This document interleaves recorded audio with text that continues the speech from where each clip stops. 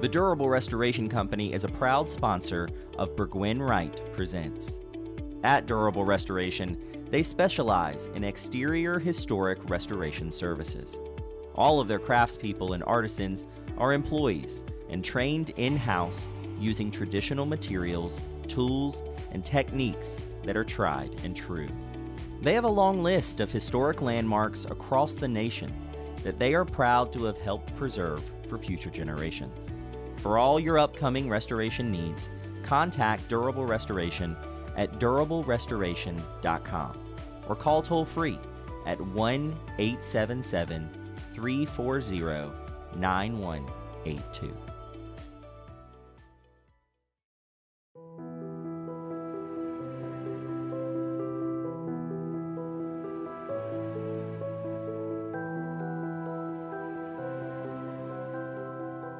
For better or worse, the colonial era was a time free of the burden of constant knowledge.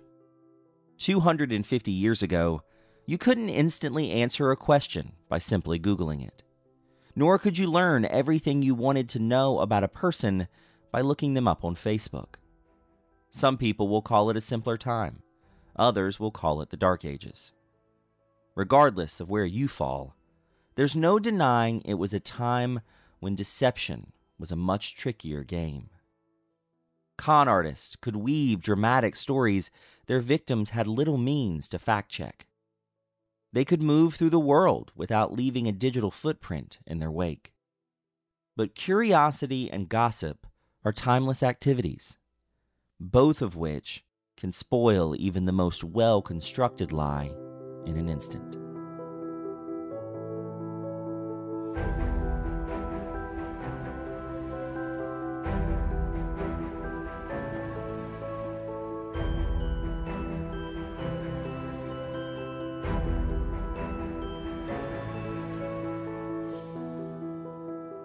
Hello and welcome to Burgwyn Wright Presents Cape Fear Legends and Lore, a podcast series telling the stories of North Carolina's Cape Fear region through the history of one of its oldest historic sites.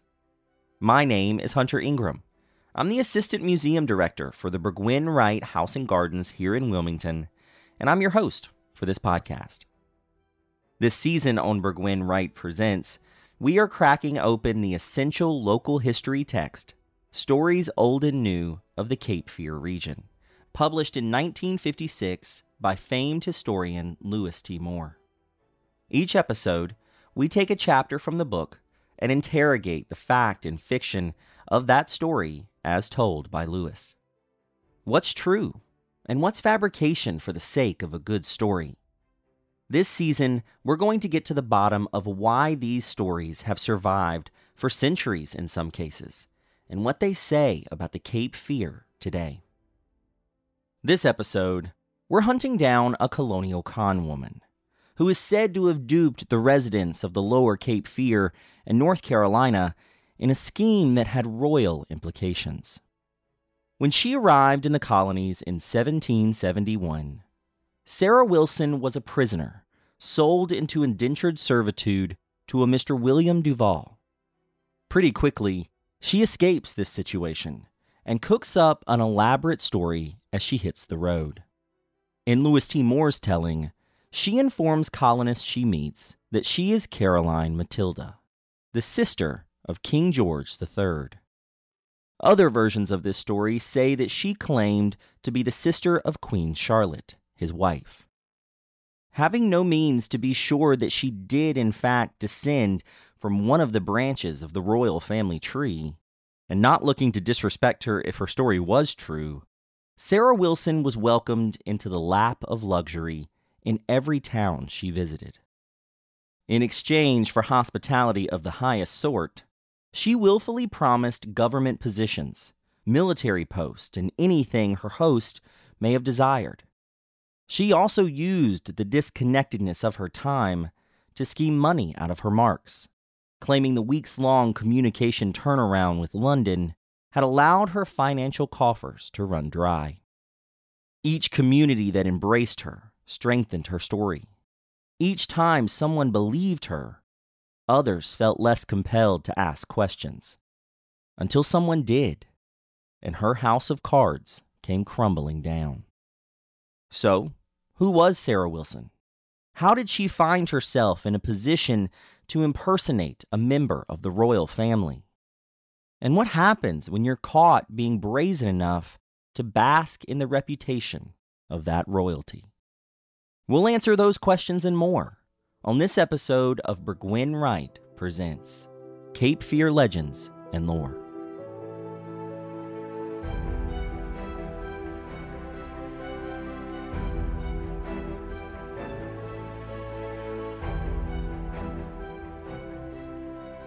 Joining the show today is Matt Arthur, Professional Development Manager with the American Association for State and Local History. Thank you for coming on the show, Matt. Oh, thanks for having me. Well, we are talking about a very exciting story today, one that I know has been very popular when people have read Lewis T. Morris books, but one that is not just Wilmington-based, one that really has a foothold in several places in North Carolina, and that is this concept of a colonial conwoman in Sarah Wilson. And so I'm very excited to get into this. You have some experience with telling her story and working with it at your former place of employment, which was Tryon Palace in New Bern. But first, before we even get into the actual legend, the actual story of Sarah, I'm curious, when did you first hear of her and what did you hear? I honestly stumbled across her when I was asked to do a talk for, it was a local historical society, and they wanted something that people hadn't done before, and it was March, and so women's history, and so I was like, does it need to be North Carolina? They're like, no, just general colonial stuff. And so I found two different Sarahs. One of them was a lady named Sarah who passed as a man, and actually, I believe, on occasion, worked as a doctor. She had fought at the Battle of Culloden and all of this sort of thing, and she was mostly in the northern colonies. And then when I was studying up her story, I came across a different Sarah pulling a different kind of con and stumbled across Sarah Wilson, and so I ended up turning that talk into a tale of two Sarahs. But Sarah Wilson, because she had a story that was a little closer to home, people wanted to know more about. Yeah, you don't hear of a royal imposter too often, and someone who's brazen enough to do that at this time in history. And so it is a really fascinating story. But I think before, again, we step into that story, we have to set the scene for our listeners, because I know a lot of people have read this story or have even heard of this story, and you get to the point where she starts deceiving these local people, and they kind of go, are these people just idiots? Like, how are they letting this woman do this to them in this time? But I think there's a chance to provide some context, because it was easy to pull one over on someone in this time because there just weren't as many methods of fact-checking. There weren't as many avenues of communication. So what was it like in the colonial period to get information around? I mean, it's a lot slower. And I mean, when you take into the fact that nowadays you get a phone call and you're like, I don't recognize that number. Let me hop on Google real quick and trace the sucker down. There's not that going on back then. It's not possible. If you have problems with your credit and you need to start a new life all over, you just move. On top of that, it takes weeks to get across the ocean. So any news that's coming from, Great Britain it takes a while. We know that Governor Josiah Martin, at one point in time, we have some letters between his dad and his brother. Now, his dad lived in Antigua, and his brother was a member of Parliament. And they're talking about how Josiah had visited his brother and was heading back to the colonies and was heading to New York. And he ended up hitting bad weather, and it was 11 weeks. Which is insanely long. But I mean, usually it's let's count 3 weeks, maybe 4, or something like that. But I mean, it could get, when you have that and people traveling by horse as your fastest mode or river, you're talking at least days to get a head start on information. So it's easy to kind of pop in and pop out. It's a lot of dead air in a way that people can kind of live in that moment. And that's certainly what Sarah Wilson is going to take advantage of. She's going to take advantage of this time when people, one, were very tied to the structure of life, which was in service of the crown. And so when you are brave enough to say, not only are you related to it, you're that close to it. Yeah, and I mean, she's really good at capitalizing on people's hopes and dreams. There was never a royal visit to, the 13 colonies. And so wanting to be that that close and be a member of the peerage and all that stuff. You've got someone who's willing to kind of play up on that, then yeah, people are willing to buy into that fantasy. What do we know about Sarah Wilson and where she came from and how she got into this situation? In the grand scheme of things, there's a lot we still don't know. She is still a lady of international mystery. She spun stories, and then there were people who spun stories about her stories. And so you get a lot of historical telephone that's going on here. We know her name was Sarah Wilson. One of the main backstories, and it's one that gets quoted in the material that we're referring to today, is that she had been a lady in waiting, or a servant to a lady in waiting of Queen Charlotte, and that sort of thing, and that she was caught stealing, precious jewels and dresses, and was supposed to be executed and was sentenced to transportation. But someone went and looking through. I mean, that would obviously make some sort of stir. And it's quiet. And when you look at the court records, they do find that there is a Sarah Wilson who, in some sort of major house that was not involved with the royalty, but kind of loosely associated with, was caught stealing. But it was more like pulling a Jean Valjean and stealing some bread. And so she is sentenced to transportation. But even in her backstory that's been spun, it's a little bit more glamorous than what it was. I mean, she was a servant in a household, and probably more of a kitchen servant than even what everyone in the period wanted to believe when they found out what was real. Well, and transportation at this time is being sent to the colonies, being sent away from where you've committed this crime, being sent in a way out of the lap of luxury, the proper England, and being sent to its offshoot in the colonies. And so that's how she arrives here, I imagine, as punishment for whatever crime she committed in whatever house she was in. And, to cover the passage, they're selling your services off as an indentured servant. And so she goes from being this free woman to being an indentured servant to Mr. William Duval in Maryland. Who is William Duval? I don't know. He is the guy who purchased, as far as I know, he was no one in particularly special, but a lot of times individuals who are sentenced to transportation, someone has to pay for the ship's passage for the convict. And so when they come here, we're going to put you up on the auction block, and we're going to sell you for 7 years to work for someone, and that money is actually going to go to cover that charge.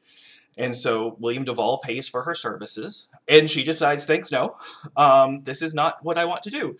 And she takes off. From day one, she's a convict on the run. And there are ads that follow after her. It doesn't necessarily, I don't know if it was Duval himself who goes hunting after her, or he hires someone else. But you can find newspaper ads that describe her, saying that she is doing this. She's playing, the sister of the queen. Her real name's Sarah Wilson. She's got dark hair. She's got a blight in one eye. All of these sorts of things. So you can find, every so often, you can find a snip of basically a runaway ad that's chasing her through the colonies. And it seems like she may have gone from Maryland up north a little bit and then starts working her way down. Well, it's very interesting because regardless of what version of the story you're reading, she's incredibly clever. As you said, she's able to pick up on the hopes and the dreams and desires of the people here in the colony, but also to notice what these colonists were wanting. They were wanting some type of tangible connection to the royal crown, something they weren't getting with the ocean between them. And she's picking up on this idea of being able to maneuver through an area and leave in just enough time before people start asking too many questions and start sending too many letters asking who this woman is and why she's here. And so once she gets here, do we know where she arrives? Do we know where she goes? Or is it all part of this kind of legend where people are kind of telling it from their own perspective? It's a lot of legend. It's a lot of, well, this is what I heard, and this is she doesn't just go from Maryland and start, head straight to North Carolina. We know she was in Virginia. Basically, you can check most of the Georgia's a little too far south, but you can check pretty much the other 12, and she made some stop there at some point in time on this grand tour, and you can't help but think that she was probably having the time of her life in the middle of all of this. Well, yeah. Live it up while you can. Right.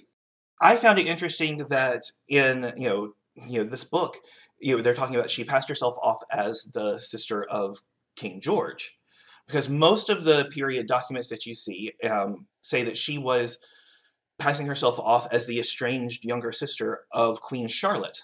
Now, exactly what name she's using keeps changing as well, but Queen Charlotte was, she had some younger brothers, but she was the youngest sister of them all. So, Well, and that is interesting too, because I've read accounts that do veer pretty far from Louis T. Moore's account, who is tying her to the king. As you said, tying her to Queen Charlotte is where I've seen it a lot, because the king's sister, who was a very real woman, by this point in 1771, had been married off and was the queen of Denmark and Norway. And so if Louis T. Moore's version is correct, you would have a queen coming through, not only apart from any type of royal escort or any type of pomp and circumstance, she's also asking people for money. She's asking to be put up in, room and board. And so it does seem odd that Louis T. Moore places her on that side of the family tree with the king when so many others have placed her with the queen. But again, it makes for such an interesting story, because by 1771, if she is arriving in North Carolina, whether it's in Wilmington or New Bern, she is going to be welcomed by a higher class. There's not going to be the random person on the street that's going to be offering her shelter. In Wilmington, that would be the Burgoyne Wright House, which is what I work for. This kind of epicenter of culture and status and wealth and influence. And so it would almost certainly be that if she's coming through Wilmington, by 1771, the house is operational. John Burgoyne, the man who built it, is already hosting guests. That is going to be the place where she would have been entertained. And I imagine that's the case for your former place of employment, Tryon Palace, because I know that you all have used her story. So what do we know about her visit or any tangible evidence to her in New Bern? she's a whisper, honestly. I have been trying to go through as many letters of Governor Martin, because she would have been here during Governor Martin's administration, and see if he likes to talk a little bit about what's going down with his family. The Martin family was very connected, and we have a lot of personal letters between them all, and so you get a lot of family drama and a lot of bragging and one-upsmanship within the family, and I love it. But I keep on thinking maybe someday I'll see that he was hosting the Marchioness de Waldegrave, which was one of the main titles that Sarah was using, and I haven't found it yet. I keep hoping, but what we found is that in the first history book of North Carolina, pretty much, that was written, which was written by Francois Xavier Martin, that he mentions that she came, and he says that Governor Martin threw a ball at the palace, and you would think that would make newspaper stories, but there's not a lot of 18th century North Carolina newspapers that have survived. We've got a lot of gaps there. So seeing that, when we have our holiday program, our candlelight program, we always have a different storyline, and so this was the first time this past December we brought this story back. We had done it about 5 years before. It's been everyone loves a fake princess. Apparently, it was our most popular storyline, so we decided to bring it back, and everybody just loves it and eats it up with a spoon. And I feel like people kind of have that same mystique and awe of there's a princess in New Bern as much as there would have been back then. But yeah, it's basically 2 lines in a history book, and we know that while Francois wasn't there, he knew the people who were living in town at the time, who had the connections, who would have known. And so it seems like a really random thing to just kind of make up and throw in there. It's so true, because as we've said repeatedly throughout this season, as we've gone through the chapters of Louis T. Moore's book, these stories have to have some basis in fact, because this is such an intricate web to weave, to talk about her, to talk about the things that he mentions that she does in Wilmington. And the same would be true for New Bern, to have this idea of someone coming to town and not only being such an interesting figure, but to then be hosted by the most prominent man in town. That's unmistakable. You're correct. Newspapers would certainly have written about it, if only we had all those newspapers still. Now, one thing I do want to ask, Louis T. Moore says she comes in with a huge carriage. She has this grand entrance, and then people, suddenly flock to her and they start welcoming her and giving her things and all this stuff. But in his version, he says that she is Lady Susanna. He actually calls her Wilmington's Lady Susanna Carolina Matilda. But you mentioned that she goes by a few things. So what other titles was she giving people that we know of? The main title she has is the Marchioness de Waldegrave, but the names that she uses tend to go around. I've seen Susanna. One of her main ones tends to be, she would be, Her Serene Highness Sophia Carolina, or Carolina Matilda, the Marchioness de Waldegrave. So not a mouthful at all. Not at all. Nothing easy pretentious. Just real easy. Just call me Sue. That Sophia Carolina Matilda seems to be, and that actually does combine a couple of different sisters of Queen Charlotte together. So, I mean, she obviously had done some of her homework and knew that people would probably be familiar with some of it, but not expect any of that. And I just recently, there's another thing I want to hunt down, is found out that she wasn't always traveling alone, apparently. There was a con man who decided to play her betrothed in a couple of places in, like, Pennsylvania, I think. I want to hunt it down a little bit more. I would love to be able to trace down, like, the grand tour of Sarah Wilson. But she was able to pull in people and, okay, let's build this up. And, I've always relied on the kindness of strangers situation.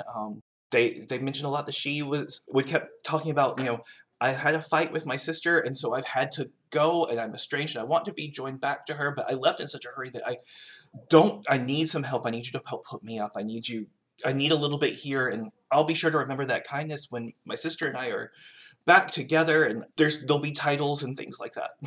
No, and that's interesting, because if you add even more to this con, if you give more meat to the bone, it's harder for people to cut away at. It's harder for them to question. And even in Wilmington, in Lewis T. Moore's version, he says that her reason for needing money is the lack of communication with England, that she hasn't been able to reach back to them in a few weeks. They're going to be sending money, they're going to be sending resources, but until then, she needs the help of the king's subjects in the colonies, and they oblige her in so many ways. One of the main story that Lewis T. Moore shares in here is that while she's in Wilmington, she's being wined and dined, all these things. She's being, again, put in the lap of luxury, which is what people would have expected in England, but they're getting the chance to do this for a so-called royal family member, whatever side of the royal family she's on.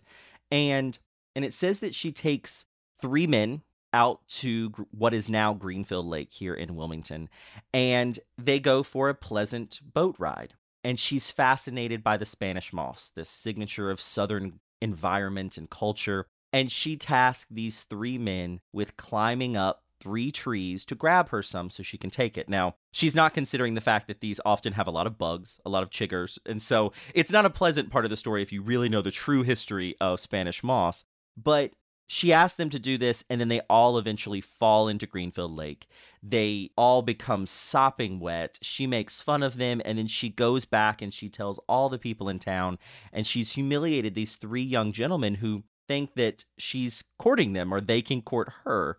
And Lewis T. Moore even says that these 3 men in the colonial town of Wilmington become known as the trios.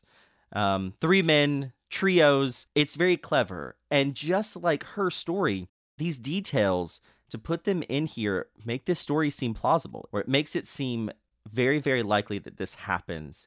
But as you've been saying, we just don't know all of the details, all of these little things from all the places she would have gone. What do we know about her story as she continues to move about the colonies? As you said, she might pick up a passenger. She might pick up a fellow a person. What do we know about her story as she is in the colonies longer? Because it seems from the tellings I've heard that people start to ask more questions, and then some of those questions are being answered. So from what I've been able to piece together, I want to see if I could ever create like a good timeline, but I think everyone's been looking at this for who finds out about her, and she's elusive enough that there's nothing set in stone. But we know that she starts off in Maryland. Her services, her time had been purchased by William Duval, and it seems like she may have gone from Maryland up north a little bit and then starts working her way down. One of my favorite ones is Virginia, I believe. There's one house she's staying at, and someone who speaks German, which would have been Queen Charlotte's sister's native language. And he decides that he's just going to be super welcoming and like, she obviously is speaking not her foreign, her native tongue with English. Let me speak to you on, the language your heart speaks. And he starts speaking German to her, and she just goes, no, no, no, no. We're here. We are in England. We are a British colony. We speak English. I will speak English for you. And it says that after she left, he kind of realized she had no idea what he was saying to her in German. And so there were these little, like, the paint chips a little bit. You find out it's not gold, it's brass, in her story as it goes along. And somehow, after she leaves, Newbern, Wilmington would be the way that seems she's traveling, would have been the order. And she keeps heading south, and Charleston, her luck runs out. She gets caught, and they bring her back. They find her in Charleston. They bring her back. She starts working for Duval again. And according to a couple of things that I found, she takes off again. She can't pull off the Sister of the Queen heist one more time. That con is gone. But she decides that she's going to take her own future into her hands again. And poor Mr. Duval didn't get much for his money. No, he did not. And I have to imagine that as she is feeling the weight of this lie press upon her shoulders, she probably gets a bit more desperate. She probably gets a bit more erratic. She's probably moving more because Louis T. Moore, regardless of the things that don't line up with what you found here in his story, he says that she stays here for a few weeks. It seems like in some of these places she was staying a few weeks, just enough time to head out of town and move somewhere else. But you start moving farther away from the person that you're running from, the lie, the life that you're running from. As you get down to Charleston, Charleston is a very large port at that time. Far more people are going to be down there, be able to ask questions and check things. And so I imagine that's probably one of the reasons why her luck ran out. Yeah, they're able to ask questions, check things. Duval seems to start sending out the ads further and further, and newspapers would, when you're trying to make a weekly or a monthly, we're talking early in the press cycle here. It's not a 24-hour press cycle, and it wasn't uncommon for someone to get a newspaper from another area and, oh, well, that's something I can kind of cut and paste, basically. And so I've always wondered if she didn't land there and people were like, really, the Queen's sister, how nice of you, Sarah. Because it seems like she hits Charleston and everyone basically is like, her luck runs out in Charleston and she's gone. And it would make sense. The newspapers, the letters, everybody knows everybody. It would have been the perfect wrong place for her to go at some point.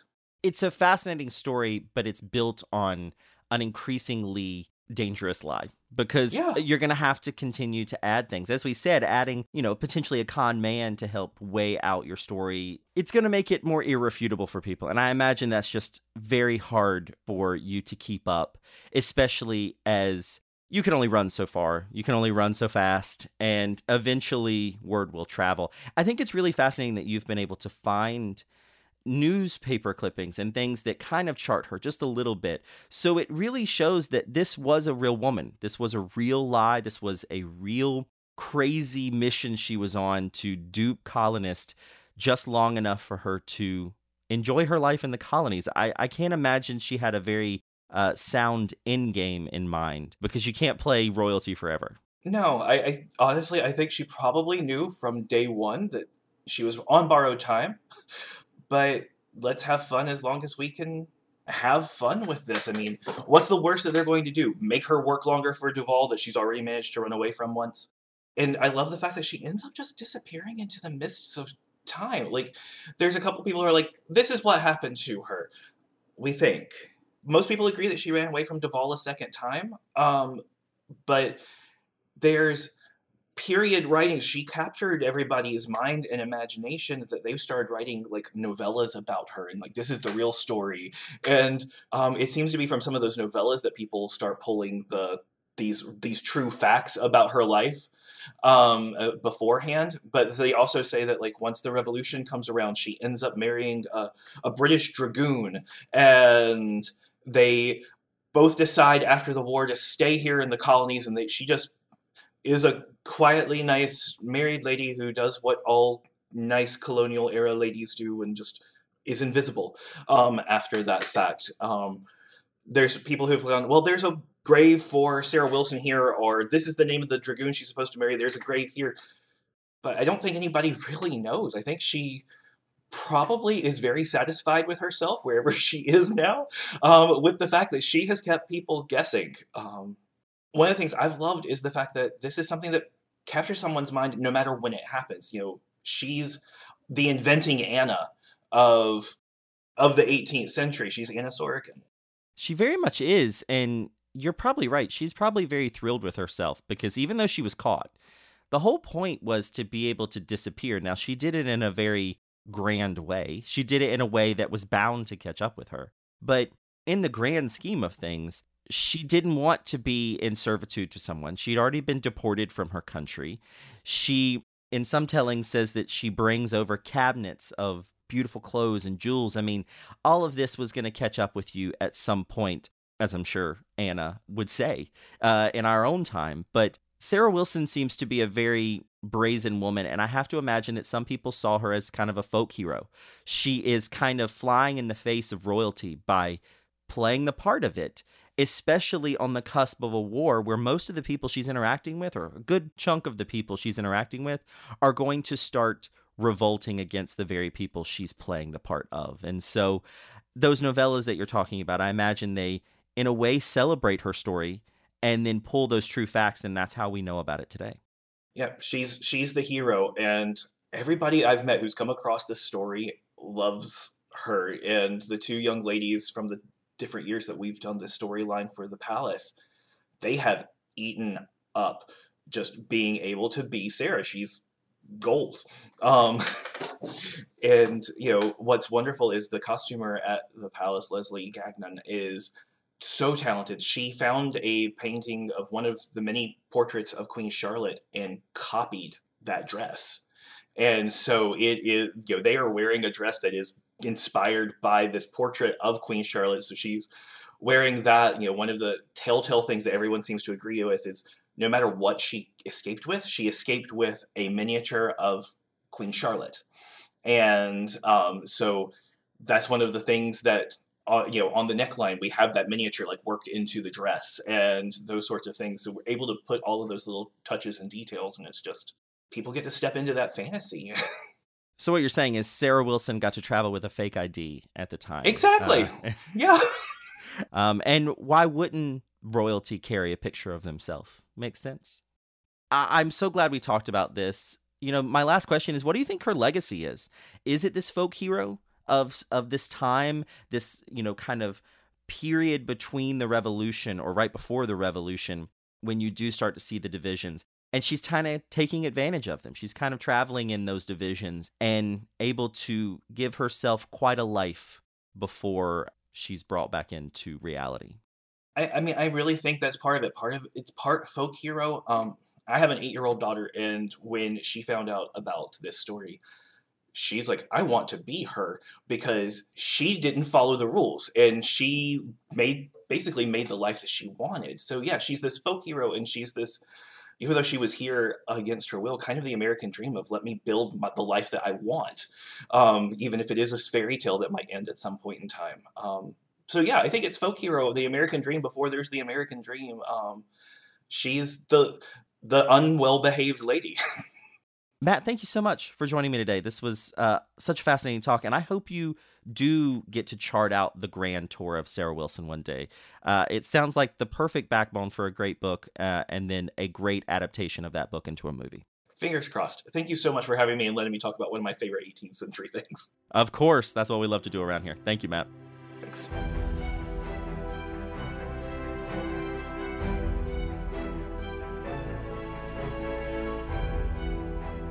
That's it for this episode of Burgwyn Wright Presents Cape Fear Legends and Lore.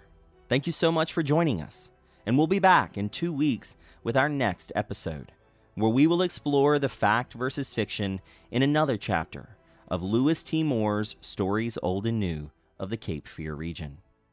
Until then, be sure to subscribe to this podcast by searching Burgwyn Wright Presents on your favorite podcast platform, so you never miss an episode.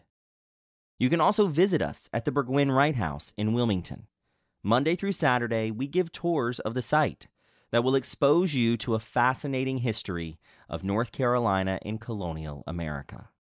And while you're there, you can also pick up a copy of Stories Old and New of the Cape Fear region, which is now available in our gift shop. And be sure to follow the Burgwyn Wright House and Gardens on all social media platforms, including Facebook and Instagram, for the latest on what we're doing at the site. As a nonprofit, this podcast and all the exciting projects done at the Burgwyn Wright House are made possible by donations and community support. Please consider making a donation, or better yet, join our membership program with exclusive perks and tours. All the money raised goes towards the further education and preservation of Wilmington's oldest historic site.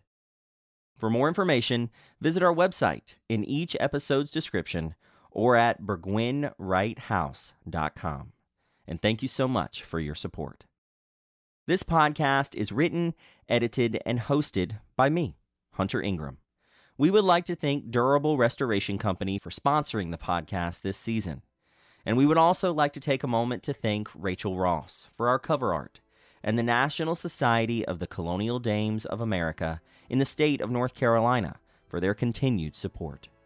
See you next time on Burgwyn Wright Presents Cape Fear Legends and Lore.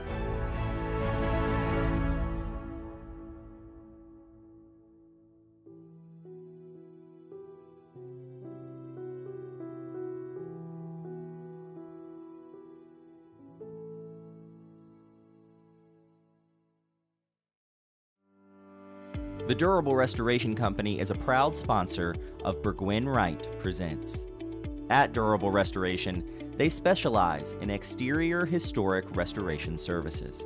All of their craftspeople and artisans are employees and trained in-house using traditional materials, tools, and techniques that are tried and true. They have a long list of historic landmarks across the nation that they are proud to have helped preserve for future generations. For all your upcoming restoration needs, contact Durable Restoration at durablerestoration.com or call toll-free at 1-877-340-9182.